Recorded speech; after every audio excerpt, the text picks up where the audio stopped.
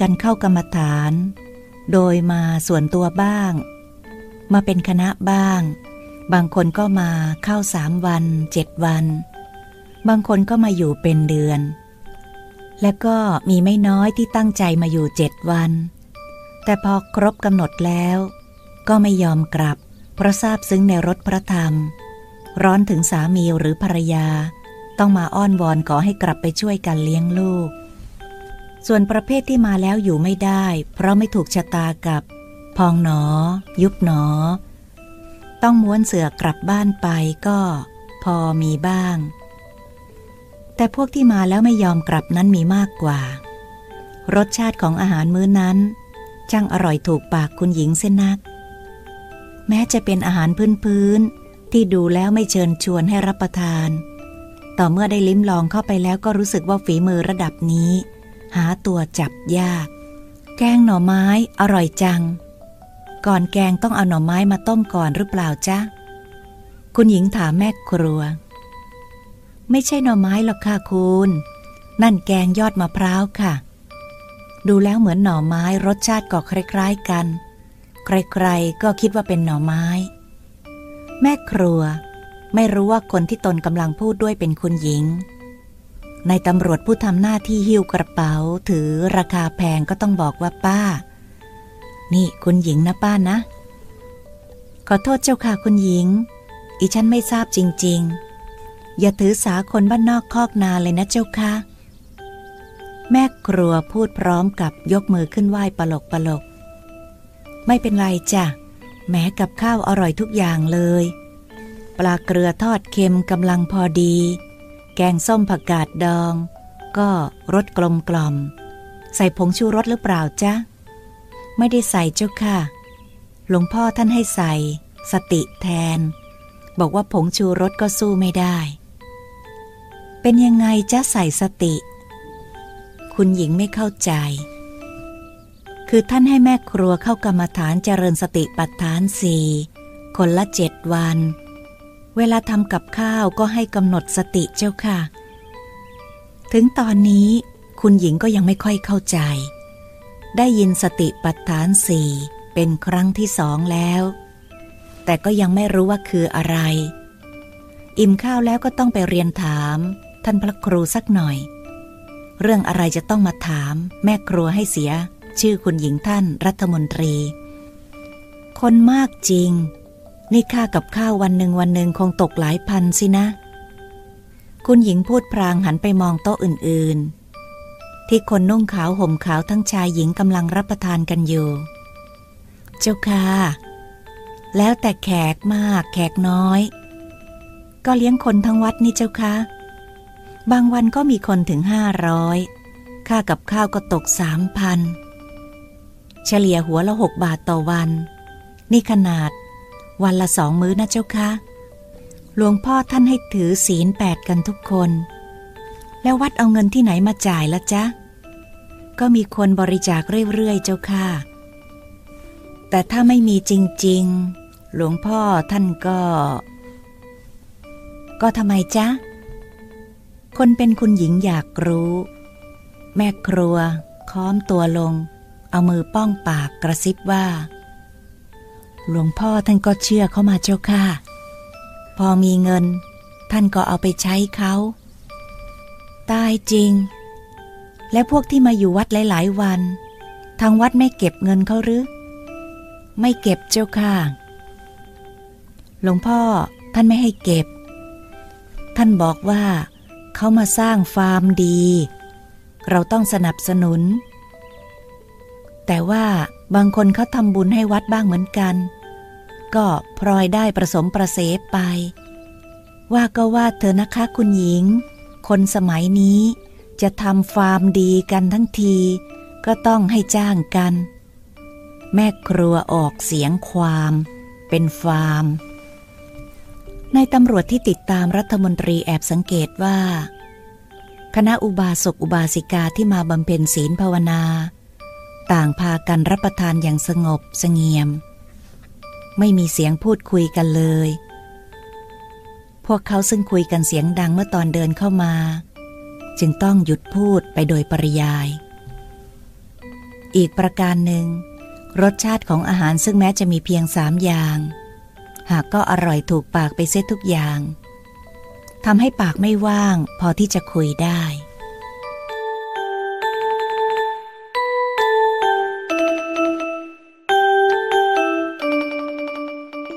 เสร็จจากอาหารคาวก็เป็นอาหารหวานซึ่งมีเพียงอย่างเดียวคือข้าวเม่าพล่ารสเลิศที่ว่ารสเลิศเพราะหวานมันเค็มพอดิบพอดีคุณหญิงมีอันต้องเรียกแม่ครัวคนเดิมมาถามอีกว่าป้าจ๊ะข้าวเม่าพล่าอร่อยจังทำยังไงจ๊ะฉันจะได้ไปบอกแม่ครัวที่บ้านให้ทำบ้าง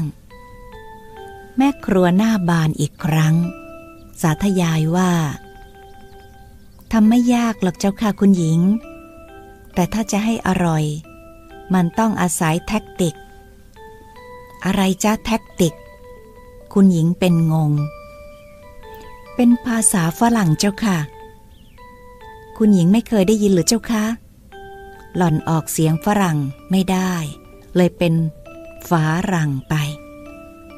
ไหนลองสะกดให้ฟังหน่อยสิมีตัวอะไรบ้างเผื่อฉันจะรู้จักโอ้ยไม่ได้หรอกเจ้าค่ะอีฉันไม่ได้เรียนหนังสืออย่าว่าแต่ภาษาฝรั่งเลยภาษาไทยก็ไม่กระดิกหูอ้าวและทำไมใช้ภาษาฝรั่งได้ล่ะจ๊ะอีฉันจำเข้ามาเจ้าค่ะแม่ครัวสารภาพสงสัยคงจะเป็นเทคนิคมั้งป้าคนเป็นรัฐมนตรีท้วงใช่เจ้าค่ะนางหันไปพยักพเยิดกับรัฐมนตรีแล้วจึงหันไปพูดกับคุณหญิงว่ามันต้องใช้เทคนิคเจ้าค่ะคุณหญิงเทคนิคอะไรบ้างไหนป้าลองบอกหน่อยได้ไหมจ๊ะอุ้ยทำไมจะไม่ได้แล้วเจ้าคะเทคนิคขั้นแรกก็คือการเลือกข้าวเม่าที่จะนำมาพร่านั้นน่ะต้องเลือกชนิดนิ่มๆวิธีที่จะได้ข้าวเม่านิ่มๆก็ต้องอาศัยเทคนิคอีกเหมือนกันคือข้าวที่จะเอามาคั่วนั้นน่ะจะต้องเกี่ยวมาตอนสดๆที่เม็ดยังไม่ทันเหลืองแต่ว่าถ้าเขียวเกินไปก็แสดงว่ายังเป็นน้ำนมอยู่ยังใช้ไม่ได้ต้องให้สีอมเขียวอมเหลืองถึงกำลังดีเสร็จแล้วก็เอามานวดให้เหลือแต่เม็ด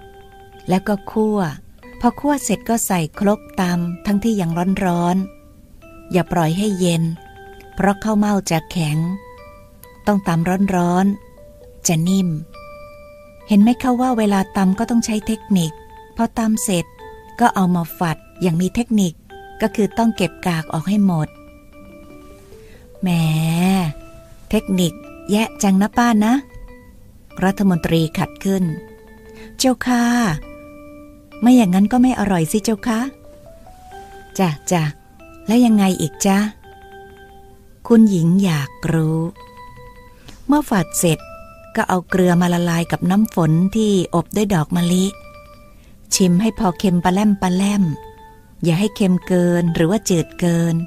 เสร็จแล้วก็เอาน้ำเกลือมาพรมที่ข้าวเม่าให้ทั่วเวลาพรมก็ต้องใช้เทคนิคนะเจ้าคะคือพรมให้พอหมาดๆถ้าแฉะเกินไปข้าวเม่าก็จะติดกันเป็นก้อนแต่ถ้าพรมน้อยเกินไปข้าวเม่าก็จะนิ่มไม่เสมอกันเมื่อพรมน้ำเกลือทั่วแล้วก็หากระมังหรือว่าฝาหม้อมาครอบ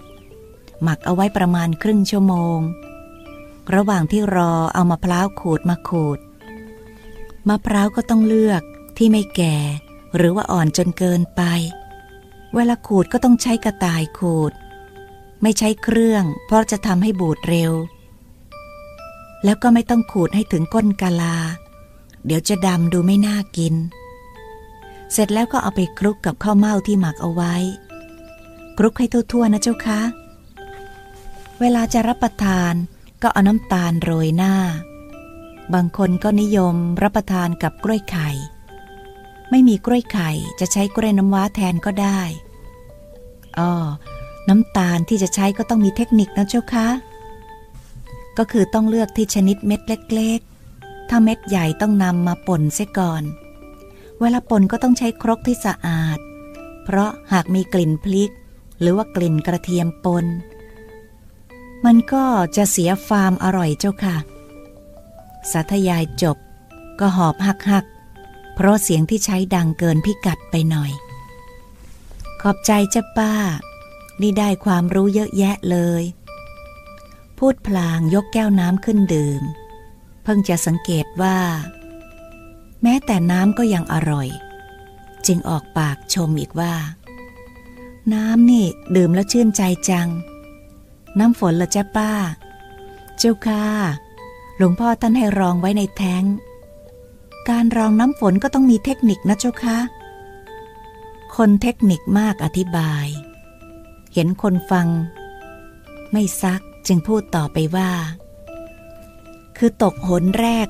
หนสองอย่าเพิ่งไปรองเพราะฝุ่นละอองยังไม่หมดต้องหนที่3ถึงหนที่4ถึงจะใช้ได้ดังนั้นนอกจากจะอิ่มท้องแล้วคุณหญิงก็ยังได้เทคนิคการทำข้าวเม่าพร่าเป็นของแถมอีกด้วยอารมณ์เธอดีขึ้นเรื่อยๆและไม่ขัดข้องที่สามีจะกลับไปคุยกับท่านพระครูอีกเธอเองก็เริ่มจะสนใจท่านพระครูมีอะไรพิเศษไปกว่าพระที่เธอเคยรู้จัก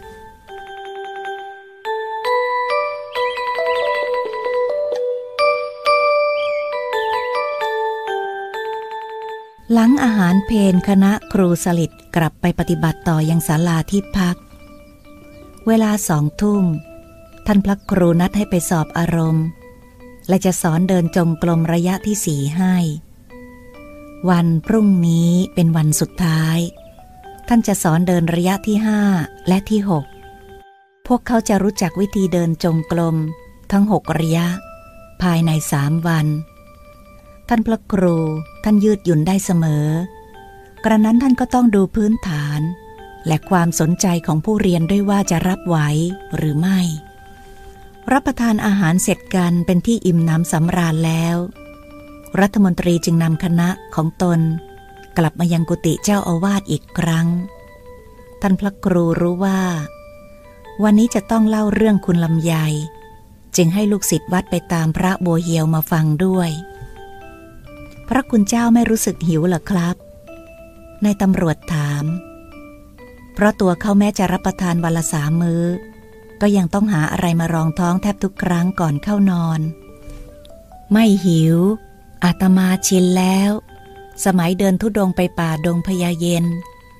เคยอด7 วัน 7 คืนติดกันยังอยู่ได้ท่านพระครูตอบพระคุณเจ้าคะอิฉันสงสัยจังเลยค่ะว่าพระคุณเจ้ารู้ได้อย่างไรคะว่าคนคนนี้คิดอะไรหรือมีความเป็นมาอย่างไรคุณหญิงถามขึ้นอาตมาใช้เห็นหนอนะสิคุณหญิงสนใจไหมล่ะสนใจค่ะทำยังไงคะไม่ยากหรอกคุณหญิงวิธีง่ายๆใครๆก็ทำได้แต่ต้องทำจริงๆถ้าทำไม่จริงก็ไม่ได้วิธีที่ว่าก็คือให้เจริญสติปัฏฐาน4พอสติถึงขั้นเห็นหนอก็เกิดเองอย่าลืมว่าเห็นหนอเนี่ยมีค่ามหาศาลทีเดียวใช้ดูกฎแห่งกรรมได้ชัดแจ๋วเลยดิฉันขอเรียนวิชาที่ว่านี้ได้ไหมคะหรือว่าผู้หญิงเรียนไม่ได้ทำไมจะเรียนไม่ได้ผู้หญิงผู้ชายเรียนได้ทั้งนั้นขอให้มีจิตกับกายก็แล้วกันถ้าคุณหญิงอยากเรียนก็ต้องมาเข้าชั้นเรียนที่วัดนี้อย่างน้อย7 วันแล้วก็กลับไปฝึกต่อที่บ้านจนกว่าจะได้อาตมาจะเล่าเรื่องคนที่ได้เห็นหนอให้ฟังอยากฟังไหมล่ะอยากฟังครับอยากฟังค่ะทุกคนตอบขึ้นพร้อมกันเอาล่ะอยากฟังก็จะเล่าเรื่องคุณนายลำไยให้ฟังเอาล่ะอยากฟังก็จะเล่าเรื่องคุณนายลำไยให้ฟังคุณนายลำไยแกเป็นเมียครูวงบ้านอยู่อ่างทองครูวงเป็นครูประชาบาลจังหวัดอ่างทองสอนวิชาศีลธรรม แต่กินเหล้าเมาทุกวันนอกจากกินเหล้าแล้วก็ยังเจ้าชู้อีกด้วยส่วนคุณนายลำไยก็ปากจัดด่าเป็นไฟแลบเลยแกอ่านหนังสือไม่ออกเพราะไม่เคยเรียนวันหนึ่งแกมาหาอาตมาฟ้องเรื่องผัวเจ้าชู้อาตมากับครูวงรู้จักกันดีแกมาที่วัดนี้บ่อยๆพอคุณนายลำไยมาฟ้องอาตมาก็เลยบอกแกว่าถ้าอยากให้ผัวเลิกเจ้าชู้ก็ต้องมาเข้ากรรมฐานที่วัด7 วันคุณนายลำไยก็มาอาตมาก็สอนให้แกเจริญสติปัฏฐาน4ปรากฏว่าแกทำไม่ได้เลยเดินจงกรมก็ไม่ได้ขวาย่างเป็นซ้ายย่างซ้ายย่างเป็นขวาย่างเพราะแกไม่รู้กระทั่งว่าข้างไหนเท้าซ้ายข้างไหนเท้าขวาอาตมาก็ลองให้แกนั่งสมาธิด้วยการกำหนดว่าพองหนอยุบหนอแกก็ว่าทำได้สบายมากแล้วแกก็นั่งขัดสมาธิปากก็ว่าพองหนอยุบหนอพองหนอยุบหนอว่าเสียงดังเชียวแต่พออาตมาถามว่าพองท้องเป็นยังไงยุบท้องเป็นยังไงแกก็ไม่รู้เรื่องอาตมาก็จนปัญญาจึงถามแกว่าท่องพุทธคุณได้ไหมแกก็บอกว่าไม่ได้อีกเลยบอกให้แกกลับบ้านวันรุ่งขึ้นให้มาใหม่เอาลูกมาด้วยคนหนึ่งแกก็กลับไปรุ่งขึ้นแกก็มากับลูกชายคนหนึ่งเป็นหนุ่มแล้วอาตมาก็ให้ลูกแกจดบทสวดพุทธคุณธรรมคุณสังฆคุณแล้วก็พาหุงมหากาแล้วก็บอกไปสอนให้แม่ท่องได้แล้วให้มาหาลูกแกก็ไปสอนแม่ท่องวันละคำ2 คำหายไปเป็นเดือนแกกลับมาท่องให้อาตมาฟังได้ถูกต้องแม่นยำอาตมาก็บอกว่าดีแล้วทีนี้เวลาไหว้พระสวดมนต์ให้ท่องพุทธคุณธรรมคุณสังฆคุณแล้วก็พาหุงมหากา1 จบแล้วก็พุทธคุณอย่างเดียวเท่าอายุบวก1แกอายุ52ก็ให้ท่องวันละ53แรกแกก็นับเม็ดมะขามเวลาท่องพอสติดีขึ้นแกจำได้ไม่ต้องนับเม็ดมะขามพอดีขึ้นอีกแกก็บอกแกท่องได้วันละ108 จบโดยไม่ต้องนับเม็ดมะขามเพราะสติมันบอกเองรู้เองเหมือนกับที่เราตั้งนาฬิกาปลุกไว้จับเวลาตอนนั่งสมาธิพอสติดีรู้เองไม่ต้องใช้นาฬิกาเมื่อสติดีขึ้นแกก็เปลี่ยนแปลงพฤติกรรมโดยอัตโนมัติคือแกมีอาชีพเลี้ยงหมูเลี้ยงวัวส่งขายโรงฆ่าสัตว์แกก็เลิก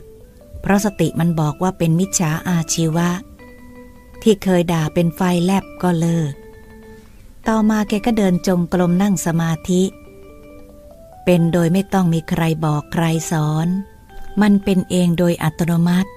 เพราะสติดีถึงขั้นแกก็เดินจงกรมวันละ2 ชั่วโมงนั่งสมาธิวันละ2 ชั่วโมงทำอย่างนี้เป็นประจำทุกวันอย่าลืมพอสติดีสิอย่างอะไรมันก็ดีหมดท่านพระครูเน้นแล้วจึงเล่าต่อไปว่าวันหนึ่งครูวงผัวแกโกหกว่าจะไปเก็บค่าเช่านาที่ชัยนาทแต่ที่แท้ไปหาเมียน้อยซึ่งเป็นแม่ม่ายอยู่ที่ปากน้ำโพหายไป4 วันขากลับให้เงินแม่ม่ายไว้300คุณนายลำไยแกอยากรู้ว่าผัวไปไหนแกก็ไหว้พระสวดมนต์แล้วก็เดินจงกรมนั่งสมาธิอย่างละ2 ชั่วโมงขณะที่จิตเป็นสมาธิแกก็อธิษฐานว่าขอให้แกได้ตาทิพย์แกอยากรู้ว่า นายวงไปทำอะไรอยู่ที่ไหนอธิษฐานจิตเสร็จแล้วแกก็กำหนดเห็นหนอเห็นหนอแล้วแกก็เห็นหมดว่าผัวไปทำอะไรที่ไหนท่านหยุดเล่าแล้วถามขึ้นว่าคุณหญิงว่าดีไหมเรียนเห็นหนอไว้คอยตรวจดูท่านรัฐมนตรีว่าไปไหน ดีค่ะอีฉันสงสัยอยู่บ่อยๆเหมือนกันว่าที่เขากลับบ้านดึกๆเดินๆบ่อยๆนั่นน่ะแอบไปจุ๋งจิ๋งกับอีหนูบ้างหรือเปล่า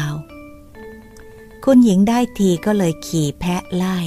ผมไม่มีหรอกครับพระคุณเจ้าคุณหญิงตามแจไม่ยอมให้คลาดสายตาออกอย่างนี้คนเป็นรัฐมนตรีกล่าวแก้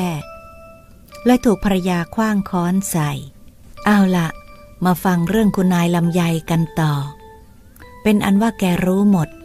เพราะเห็นหนอบอกเมื่อครูวงกลับมาแกก็ชี้หน้าแต่ไม่ด่าเพราะเลิกด่าแล้วถ้าเป็นเมื่อก่อนแล้วก็แกด่าแหลกเลยเดี๋ยวนี้แกไม่ด่าแต่ก็เท้าเสเอวชี้หน้าแกไปไหนมาครูวงตอบว่าอ้าวก็ไปเก็บค่าเช่านาที่ชัยนาทไงแล้วไหนค่าเช่าครูวงก็ตอบอึกอักว่าเขาผัดไปเดือนหน้าคราวนี้คุณนายลำไยก็เลยสั่งสอนผัวเสียเลยว่าเตาวงแกน่ะเป็นครูสอนศีลธรรมเสียเปล่าแต่ตัวแกไม่มีศีลธรรมเอาเสียเลยทั้งขี้เหล้าเมายาเจ้าชู้ประตูดินหมูหมาเกี่ยวสิ้นไม่เลือกหน้าแถมโกหกพกลมอีกข้ารู้นะว่าแกไม่ได้ไปเก็บค่าเช่านาแต่ไปหาเมียน้อยที่ปากน้ำโพให้เงินมันไป300จริงไหมครูวงก็นึกในใจว่าเมียเรารู้ได้อย่างไรสงสัยท่านพระครูวัดป่ามะม่วงบอกพรุ่งนี้จะต้องไปต่อว่าสักหน่อยนี่ครูวงคิดอย่างนี้น้อยแน่มาโทษอาตมาได้ท่านพระครูพูดขันจากนั้นจึงเล่าต่อ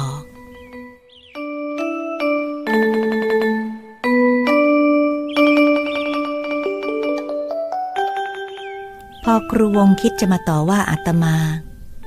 คุณนายลำไยก็รู้เสียอีกเลยดุเอาว่านี่แกไม่ต้องไปโทษหลวงพ่อนะท่านไม่ได้บอกข้ารู้เองครูวงก็ไม่เชื่อรุ่งเช้าก็มาถามอาตมาก็ปฏิเสธผลสุดท้ายครูวงต้องยอมจำนนเลิกกินเหล้าเลิกเจ้าชู้หันมาถือศีลกินเพลเลยกลายเป็นคนดีไปเลยท่านรัฐมนตรีเห็นด้วยหรือยังว่าเห็นหนอนนั้นมีค่ามหาศาลทีเดียวเห็นด้วยครับดีเห็นด้วยน่ะดีแล้วจะได้เล่าต่อถ้าไม่เห็นด้วยก็ไม่เป็นไรแล้วท่านก็เล่าต่อไปอีกว่าในการต่อมาคุณนายลำไยก็ป่วยเป็นมะเร็งลำไส้หมอบอกว่าแกจะต้องตายภายในเดือนหนึ่งรักษาไม่ได้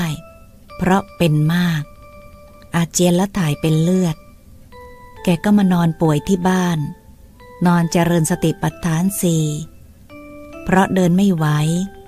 นั่งไม่ไหวแกนอนกำหนดปวดหนอเพราะมะเร็งเนี่ยไม่ว่าจะเป็นที่ไหนปวดทั้งนั้นคุณนายลำไยแกก็ใช้สติต่อสู้กับทุกขเวทนาและตั้งสติอธิษฐานจิตว่ายังไม่อยากตายเป็นห่วงลูกขอให้ลูกเรียนจบได้งานทำก่อนค่อยตาย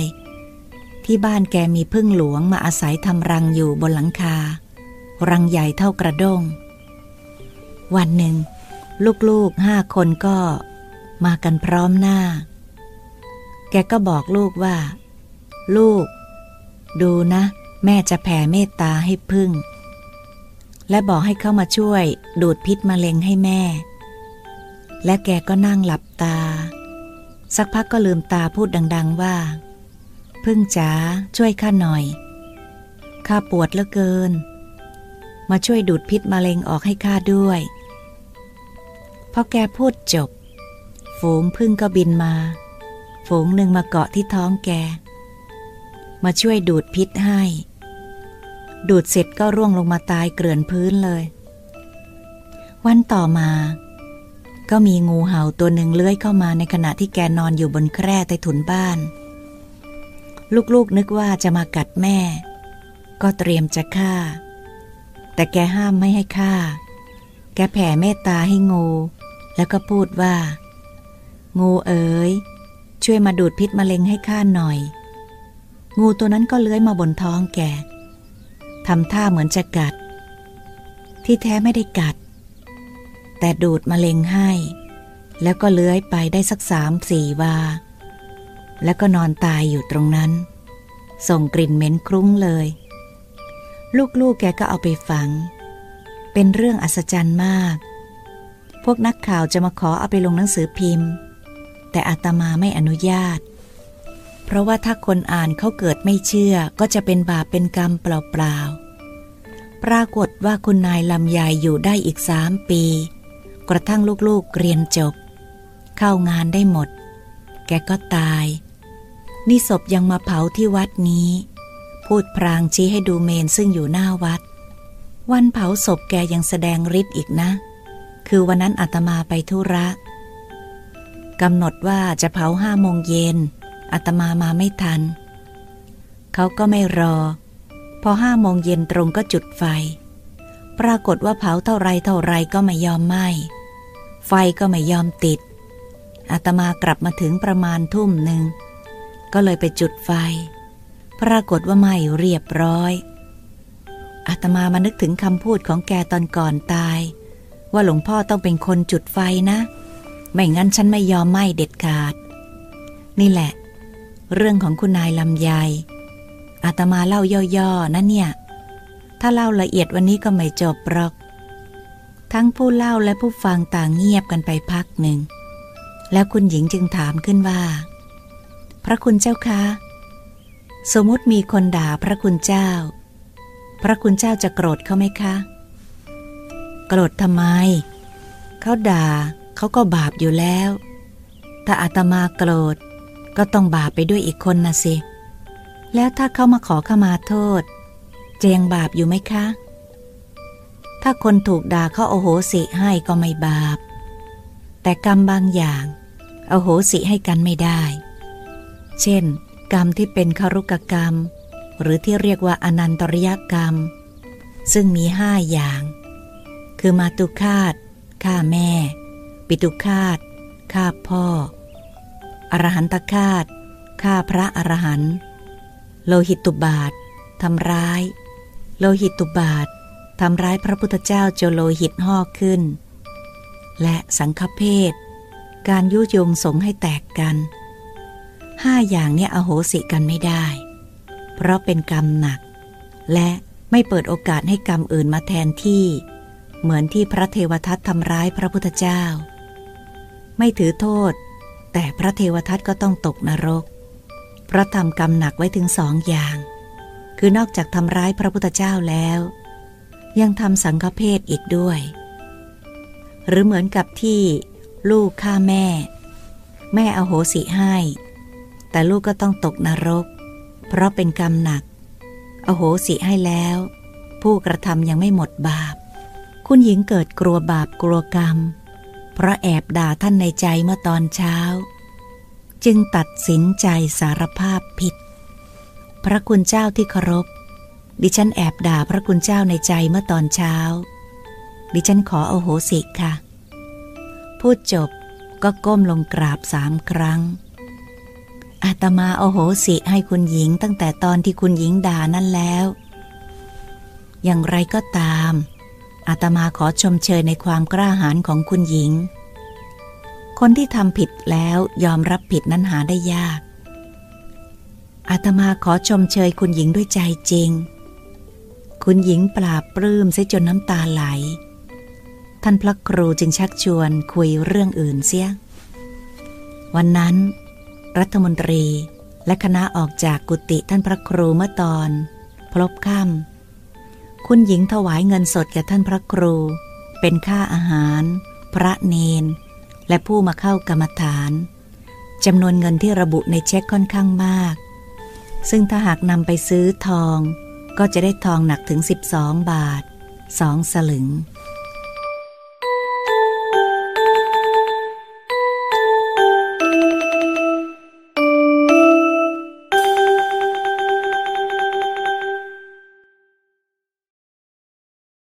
บทที่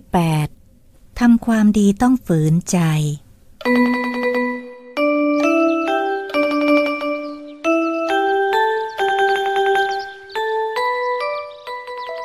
รัฐมนตรีคุณหญิงและผู้ติดตามพากันกลับไปแล้วพระบัวเหียวซึ่งนั่งสงบเสงี่ยมฟังท่านพระครูเล่าเรื่องคุณนายลำไยมาตั้งแต่ต้นจนจบได้ถามขึ้นว่าหลวงพ่อครับทำไมคุณหญิงนั่นแกกราบเบญจางคประดิษฐ์ไม่ได้แต่ยังได้เป็นคุณหญิงล่ะครับท่านพระครูมองหน้าคนถามยิ้มตามแบบฉบับของท่านที่ใครๆชมว่ามีเสน่ห์แล้วจึงพูดขึ้นว่าถามแปลกดีรู้สึกว่าเธอชอบถามอะไรแปลกๆอยู่เรื่อยนะก็ผมอยากรู้นี่ครับตอบซื่อๆจะรู้ไปทำไมบางครั้งท่านพระครูก็คิดว่าการได้ต่อปากต่อคำกับคนช่างซักก็ทำให้เพลินดีเหมือนกันรู้ไว้เพื่อประดับความรู้ครับหลวงพ่อ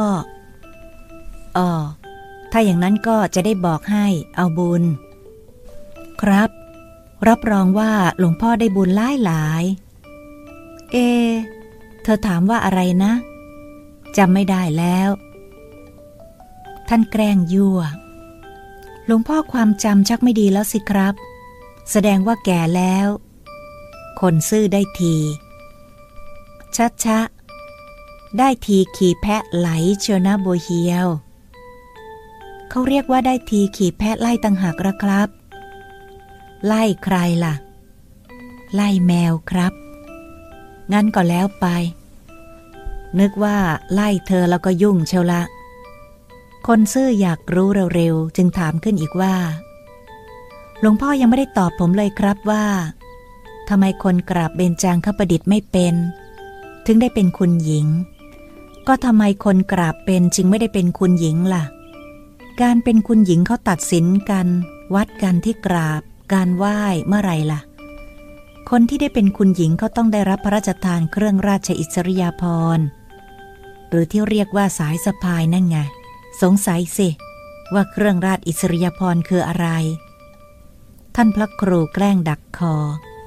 เครื่องราชอิสริยาภรณ์ก็คือสายสะพายนะสิครับ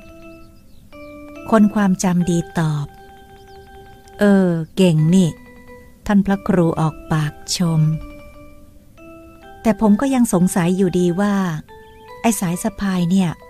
เป็นแบบเดียวกับ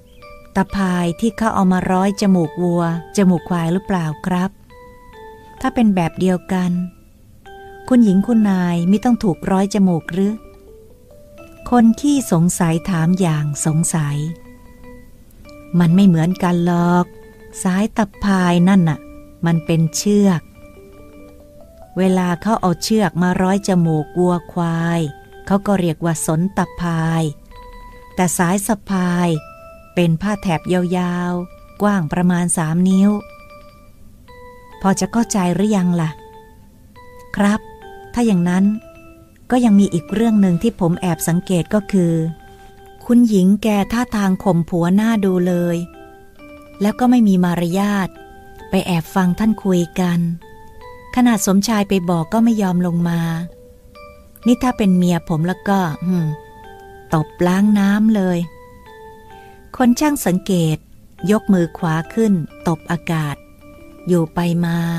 พรางทำเสียงเฟี้ยวๆไปด้วยเห็นคนฟังไม่ว่ากระไรจึงวิจารณ์ต่อท่าทางรัฐมนตรีก็กลัวเมียหน้าดูเลยเสียเชิงชายหมดเอาเถอะนะใครเขาจะข่มกันจะกลัวกันยังไงก็เรื่องของเขามันหนักกระบาลเธอหรือยังไงล่ะถึงได้เดือดร้อนนักท่านพระครูว่าให้มันก็ไม่หนักหรอกครับแต่ว่ามันไม่ดีนักตัวเองออกใหญ่โตรูปร่างและตำแหน่งไม่น่าจะกลัวผู้หญิงตัวเล็กนิดเดียวนี่แน่บัวเหียวคราวนี้ท่านพระครูพูดเป็นงานเป็นการนักปฏิบัติน่ะเขาไม่สนใจเรื่องของคนอื่นหรอกคือสติปัฏฐาน4นั่นน่ะ ไม่มีข้อไหนที่บอกให้สนใจสิ่งนอกตัวกายเวทนาจิตธรรมล้วนอยู่ในตัวเราทั้งสิ้นเอาละทีนี้จะได้อธิบายจิตตานุปัสสนาสติปัฏฐานซึ่งเป็นสติปัฏฐานข้อที่2ข้อแรกมีอะไรบ้างไหนบอกมาสิท่านทดสอบความจำของคนเป็นศิษย์กายานุปัสสนาสติปัฏฐานกับเวทนานุปัสสนาสติปัฏฐานครับเธอเข้าใจแล้วใช่ไหมว่าคืออะไรครับดีแล้วคราวนี้มาพูดถึงจิตตานุปัสสนาสติปัฏฐานที่เธอกำลังคิดกำลังพูดอยู่เนี่ยมันไม่เป็นจิตตานุปัสสนาเพราะเธอเอาจิตออกไปนอกตัวไม่ใช่สติตามรู้จิตของตัวเองปล่อยให้จิตซัดสายไปในเรื่องที่ไม่เป็นเรื่องเหมือนอย่างที่เธอกำลังพูดเรื่องของคนอื่นอยู่ขณะนี้นักปฏิบัติที่ดีจะต้องไม่มองออกนอกตัวไม่วิจารณ์ผู้อื่นใครก็จะเป็นอย่างไรก็เรื่องของเขาหน้าที่ของนักปฏิบัติก็คือใช้สติตามดูตามรู้กายเวทนาจิตธรรมที่เกิดขึ้นในตัวเองอย่ามองออกไปนอกตัวจำไว้หลวงพ่อครับการใช้สติตามดูกายเวทนานั้นน่ะผมพอเข้าใจแต่ตามดูจิตเนี่ยผมยังไม่เข้าใจครับหลวงพ่อกรุณาอธิบายได้ไหมครับก็กำลังจะอธิบายอยู่นี่ไงเอาละฟังให้ดีจิตตานุปัสสนานั้นถ้าว่ากันโดยหลักก็คือการใช้สติตามดูจิตของตนตามรู้จิตของตนรู้ชัดว่าจิตของตนในขณะนั้นๆเป็นอย่างไรเช่นมีราคะโทสะโมหะหรือไม่ฟุ้งซ่านหรือเป็นสมาธิหลุดพ้นหรือไม่หลุดพ้นเป็นต้นขณะที่เธอเดินจงกรมหรือว่านั่งสมาธิแล้วจิตคิดไปในเรื่องต่างๆเธอก็ต้องรู้ในขณะนั้นว่าจิตกำลังฟุ้งซ่านก็พยายามทำให้มันเป็นสมาธิด้วยการเอาสติมาจดจ่ออยู่กับอิริยาบถจะเป็นขวาย่างซ้ายย่างหรือพองหนอยุบหนอก็แล้วแต่ว่าเธอกำลังเดินหรือกำลังนั่ง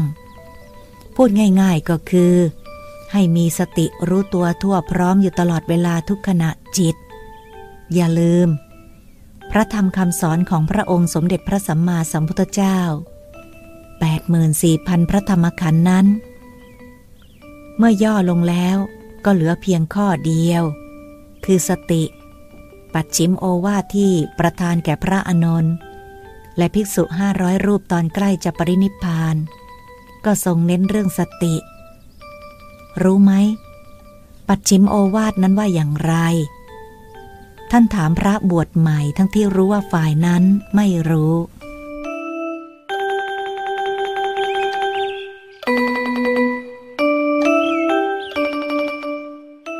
ไม่ทราบครับ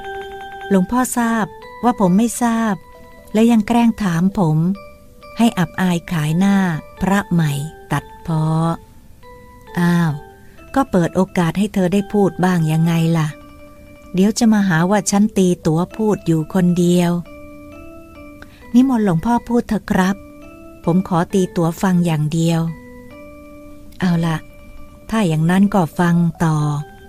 ปัจฉิมโอวาทที่พระพุทธองค์ทรงประทานแก่บรรดาภิกษุก็มีใจความว่าดูก่อนภิกษุทั้งหลายบัดนี้เราผู้ตถาคตเตือนท่านทั้งหลายให้รู้สังขารทั้งหลายมีความเสื่อมไปเป็นธรรมดาท่านทั้งหลายจงยังกิจทั้งปวงอันเป็นประโยชน์ตนและประโยชน์ผู้อื่นให้บริบูรณ์ด้วยความไม่ประมาทเถอะนี่แหละเป็นพระวาจาสุดท้ายของพระพุทธองค์เพราะหลังจากตรัสเช่นนี้แล้วมิได้ตรัสอะไรอีกทีนี้เธอเห็นหรือยังว่าคำสอนทั้งปวงที่ได้ประทานตลอด45 พรรษานั้นมาจบลงตรงที่สติตัวเดียวนี้ไม่เห็นมีคำว่าสติเลยนี่ครับหลวงพ่อคนจำเก่งแต่คิดไม่เก่งท้วงขึ้นอ้าวก็ที่ทรงเตือนไม่ให้ประมาทนั้นไม่ใช่สติหรอกหรือไม่ประมาทก็คือ ให้มีสติรู้ตัวทั่วพร้อมอยู่ทุกลมหายใจนั่นเองในสมัยที่พระองค์ยังทรงพระชนชีพอยู่นั้นทรงให้ภิกษุตื่นนอนตั้งแต่ตี 4มาเดินจงกรมนั่งสมาธิและกำหนดดูอิริยาบถซึ่งก็คือการเจริญสติปัฏฐาน 4อันถือเป็นหน้าที่ที่ต้องปฏิบัติไหนเธอลองบอกมาสิว่าหน้าที่ของนักบวชในพระพุทธศาสนามีอะไรบ้างไม่ทราบครับก็หลวงพ่อยังไม่เคยสอนท่านมหาก็สอนแต่กิจวัตร10 อย่างตอนก่อนบวชมี 1. ลงอุโบสถ 2. บิณฑบาตเลี้ยงชีพ 3. สวดมนต์ไหว้พระ 4. กวาดอาวาสวิหารลานพระเจดีย์ 5. รักษาผ้าครอง 6. อยู่ปริวาสกรรม 7. โกนผมปรงหนวดตัดเล็บ 8. ศึกษาสิกขาบทและปฏิบัติพระอาจารย์ 9. เทศนาบัตร 10. พิจารณาปัจเจเวกทั้ง 4เป็นต้นไม่ทราบว่าจะเป็นอันเดียวกับที่หลวงพ่อถามหรือเปล่าที่เธอว่ามานั้นน่ะเป็นรายละเอียดแต่หน้าที่หลักของบรรพชิตที่พระพุทธเจ้าทรงบัญญัติไว้มีเพียง3 ข้อคือศึกษาธรรมปฏิบัติธรรมและสั่งสอนธรรมอันนี้เป็นหน้าที่หลักคือศึกษาธรรมก็คือเรียนรู้วิธีปฏิบัติเช่นวิธีเจริญสติปัฏฐานเมื่อรู้แล้วก็ลงมือปฏิบัติไม่ใช่รู้เฉยๆเหมือนอย่างพวกนักปรัชญาเมื่อปฏิบัติได้แล้วก็ต้องสั่งสอนคนอื่นได้เหมือนกับที่หลวงพ่อปฏิบัติอยู่ใช่ไหมครับใช่ฉันเป็นสักกยบุตรพุทธโอรสก็ต้องปฏิบัติตามที่เสด็จพ่อทรงสอนถึงเธอก็เช่นเดียวกันกล่าวกันว่าในสมัยพุทธกาลมีเมืองเล็กๆเมืองหนึ่งชื่อกุรุชาวเมืองกุรุเนี่ยนิยมเจริญสติปัฏฐาน 4กันมากถึงขนาดเอามาเป็นคำทักทายปราศัยกันในชีวิตประจำวันเช่นเวลาเขาเดินไปพบคนรู้จักแทนที่จะถามว่าสวัสดีไปไหนมาจ๊ะทานข้าวหรือยังอะไรทำนองนี้เขากลับทักทายกันว่าท่านผู้เจริญท่านเจริญสติปัฏฐาน 4แล้วหรือยังถ้าเขาตอบว่าฉันเจริญสติปัฏฐาน 4อยู่จ้ะเขาก็จะยกมือขึ้นสาธุสาธุแปลว่าดีแล้วดีแล้วแต่ถ้าคนตอบว่ายังเลยจ้ะคนถามก็จะพูดว่าอัปเปหิอัปเปหิแปลว่าจงหลีกไปจงหลีกไปแล้วเขาก็จะรีบเดินหนีเหมือนดังว่าพบสิ่งอัปมงคลเมื่อเป็นเช่นนี้คนที่ยังไม่ได้เจริญสติปัฏฐานก็ต้องรีบปฏิบัติจะได้เป็นมงคลทั้งตัวเองและก็ผู้อื่นเมื่อชาวเมืองกุรุพากันเจริญสติปัฏฐาน 4เป็นนิจศีลก็ทำให้เมืองเล็กๆนั้นเจริญรุ่งเรืองฝนฟ้าก็ตกต้องตามฤดูกาลพืชพันธุ์ธัญญาหารก็อุดมสมบูรณ์ครั้นพระพุทธองค์ทรงทราบจึงเสด็จไปที่เมืองนั้นและทรงทำนายว่าต่อไปในการข้างหน้าเมืองกุรุจะกลายเป็นเมืองใหญ่ที่มีความเจริญรุ่งเรืองมากซึ่งก็เป็นจริงตามพุทธทำนายเพราะในเมืองกุรุปัจจุบันก็คือเมืองนิวเดลีซึ่งเป็นเมืองหลวงของประเทศอินเดียทีนี้เธอเห็นหรือยังละว่าการเจริญสติปัฏฐาน 4มีประโยชน์มีอานิสงส์มากมายเพียงใดเห็นแล้วครับและผมก็ตั้งใจว่าจะภาคเพียรให้ถึงที่สุดดีแล้วเดี๋ยวกลับไปเดินจงกรม1 ชั่วโมงครึ่งเอาระยะละครึ่งชั่วโมงแล้วก็นั่งสมาธิอีกชั่วโมงครึ่งเวลานอนก็อย่าลืมกำหนดพองยุบไปจนกว่าจะหลับพยายามจับให้ได้ว่าหลับไปตอนยุบหรือว่าตอนพองจับได้หรือยังล่ะยังครับเอาล่ะยังไม่ได้ก็ไม่เป็นไรคืนนี้พยายามใหม่ได้เมื่อไรมาบอกทันทีเข้าใจไหมครับและตอน2 ทุ่มผมก็ไม่ต้องมาสอบอารมณ์ใช่ไหมครับเพราะนี่ก็ทุ่มกว่าแล้วไม่ต้อง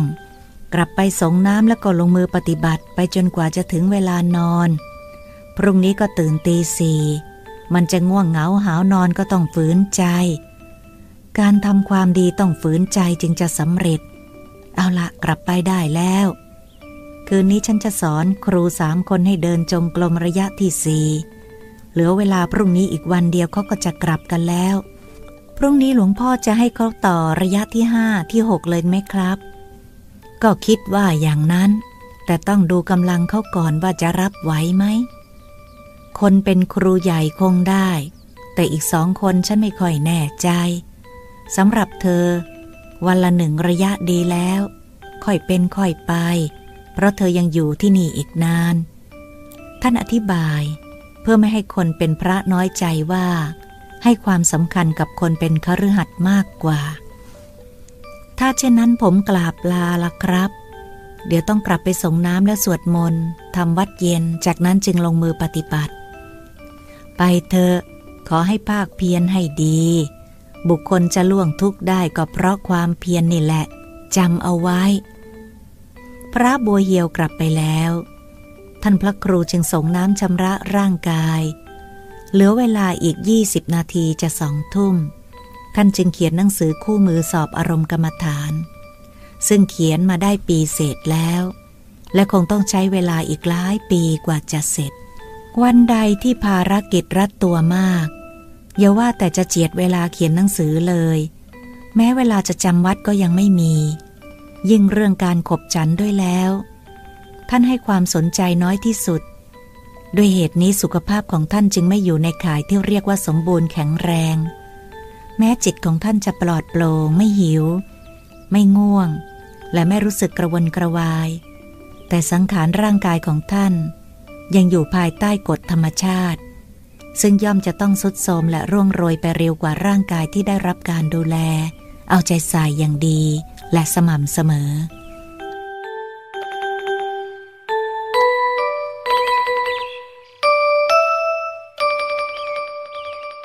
เวลา2 ทุ่มตรงคณะของครูสลิดก็มาถึงท่านพระครูสอบอารมณ์ให้ทีละคนและจึงสอนการเดินจงกรมระยะที่ 4ซึ่งมี4 หนอโดยเพิ่มยกส้นหนอลงไปอีก1นอกนั้นเหมือนระยะที่ 3ทุกประการการเดินจงกรมระยะที่ 4จึงบริกรรมว่ายกส้นหนอยกหนอย่างหนอเหยียบหนอเดินเป็นกันแล้วท่านจึงให้กลับไปปฏิบัติต่ออย่างที่ศาลาที่พักคนทั้ง3ลุกออกไปเมื่อเวลา3 ทุ่มครึ่งท่านพระครูกำลังขึ้นไปเขียนหนังสือต่อก็พอดีลูกศิษย์วัดมาเรียนท่านว่ามีแขกมาขอพบ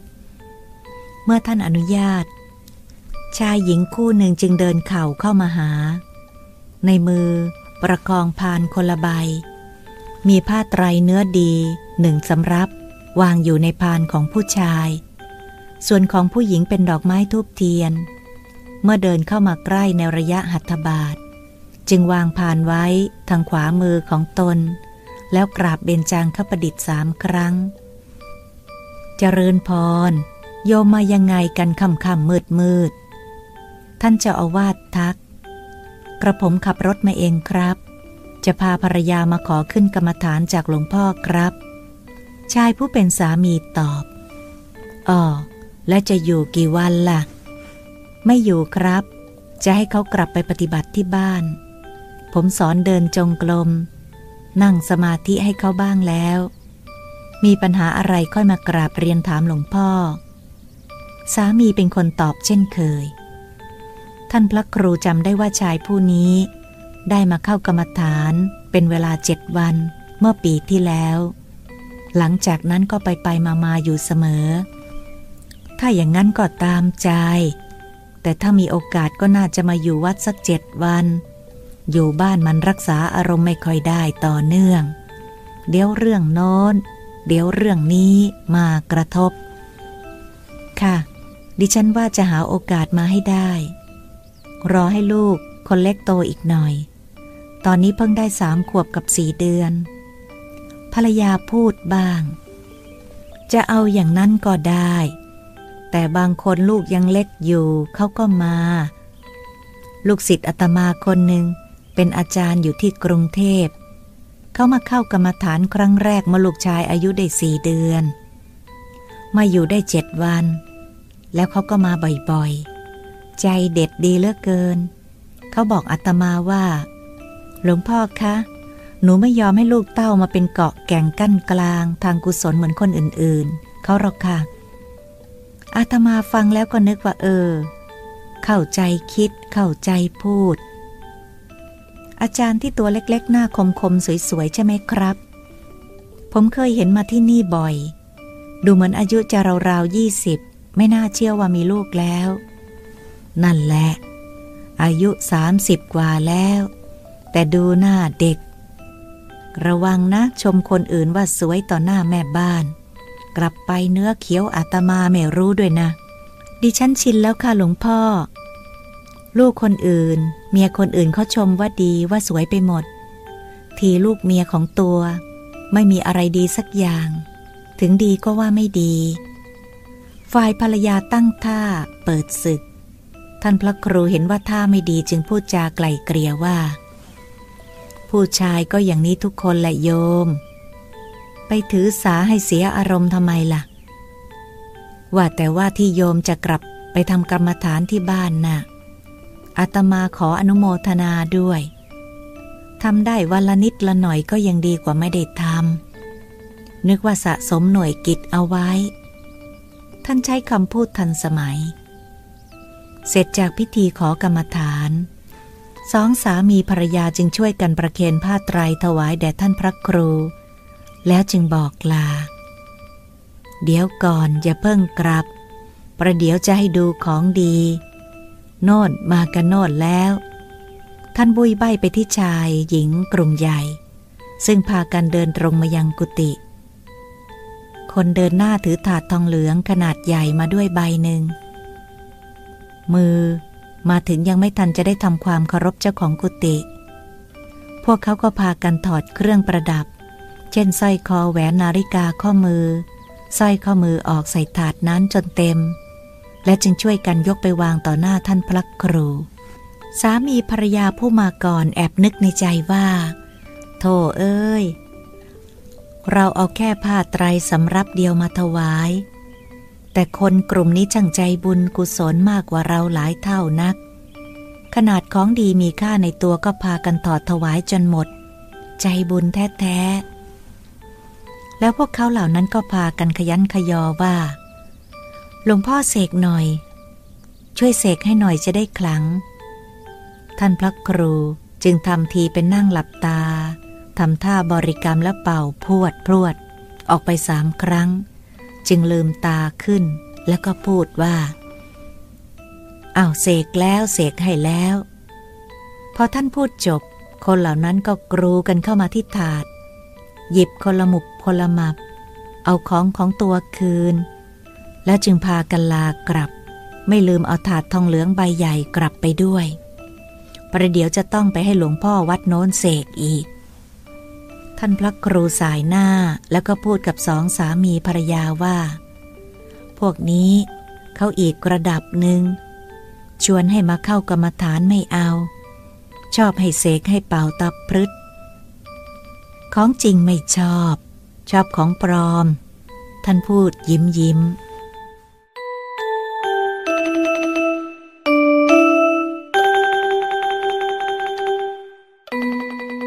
หลวงพ่อไม่อธิบายให้เขาฟังหรอครับชายผู้สามีถามโธ่โยมต่อให้อธิบายจนขาดใจเขาก็ไม่ฟังเขารับได้แค่นั้นก็ต้องแล้วแต่กรรมของแต่ละคนพระพุทธเจ้าจึงได้ตรัสสอนไว้ว่ากรรมย่อมจำแนกสัตว์ให้ซามและประณีตถ้าคนเราเข้าใจอะไรได้เหมือนกันหมดโลกมันก็ไม่ยุ่งสิโยมเคยได้ยินชื่อหลวงพ่อเต๋ไหมล่ะเคยครับได้ยินกิตติศัพท์ว่าท่านเก่งทางเสกเป่านั่นแหละเสกจนตายคาที่เลยขนาดท่านนอนพงาบจนจะมรณภาพอยู่แล้วพวกลูกศิษย์ยังเอาตุ๊กตามาให้เสกอีกหลายร้อยตัวท่านก็ต้องเสกต้องเป่าไปจนลมไม่มีพวกลูกศิษย์ก็ว่าหลวงพ่ออดทนเอาหน่อย อดทนเอาหน่อยจวนเสร็จแล้วท่านก็ตามใจเป่าให้จนลมหายใจสุดท้ายอาตมาเห็นแล้วสงสารท่านแต่ก็ช่วยอะไรไม่ได้เพราะว่าพวกลูกศิษย์เขาจะเอากันอย่างนั้นพอพวกเขารู้ว่าสิ้นลมกลับพากันบ่นอีกว่าแม้หลวงพ่อให้ช่วยแค่นี้ก็ต้องตายด้วยหลวงพ่อครับแล้วของที่ว่าเสกเป่าแล้วจะทำให้ศักดิ์สิทธิ์หรือขลังจริงไหมครับมันจะไปคงไปครั้งอะไรล่ะก็เชื่อกันไปผิดหลวงพ่อเต๋เองท่านก็รู้แต่ท่านบอกห้ามเขาไม่ได้อธิบายเขาก็ไม่ฟังก็เหมือนกับที่อาตมาไม่สามารถอธิบายให้คนกลุ่มนี้เมื่อกี้เนี่ยเข้าใจได้นั่นแหละถ้าจะเปรียบกับบัวสี่เหล่าก็คงได้แก่พวกปัทภปรมะสอนยังไงก็ไม่รับไม่ได้เพราะสติปัญญามีแค่นั้นแค่รับของปลอมพวกบัวที่ติดโคลนตมไม่มีโอกาสโผล่ขึ้นมารับแสงอาทิตย์ใช่ไหมครับนั่นแหละพวกนั้นแหละผลสุดท้ายก็ตกเป็นเหยื่อของเต่าปลาไปโยมจำเอาไว้เป็นตัวอย่างก็แล้วกันครับเมื่อก่อนผมก็เป็นแบบนี้เหมือนกันต่อเมื่อมาพบหลวงพ่อจึงได้ตาสว่างขึ้นเพราะบารมีหลวงพ่อแท้ๆมันไม่ใช่บารมีอาตมาหรอกบารมีของโยมเองนั่นแหละไม่งั้นคนกลุ่มเมื่อกี้เขาก็เหมือนโยมแล้วสิเรื่องอย่างนี้ต้องทำเองสร้างเองนะโยมครับหลวงพ่อครับกระผมกับภรรยากวนเวลาหลวงพ่อมานานเห็นจะต้องลากลับเสียทีหลวงพ่อจะได้พักผ่อนจะกลับแล้วหรือเอาละขอให้เจริญสุขนะโยมนะมันพากันเจริญกรรมฐานทุกวันไม่มีอะไรจะช่วยเราได้นอกจากตัวของเราเองแล้วว่างๆอย่าลืมมาเข้ากรรมฐานสัก7 วันนะโยมนะท่านหันไปพูดกับคนที่เป็นภรรยาค่ะฝ่ายนั้นตอบและสองสามีภรรยาจึงพากันลากลับเมื่อเวลาเกือบ2 ยาม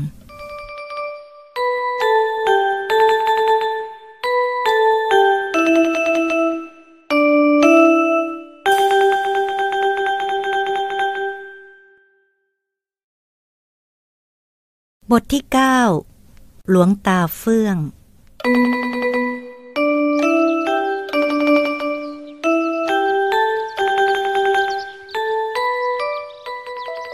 เสียงระฆังตอนตี 4เงียบหายไปนานแล้ว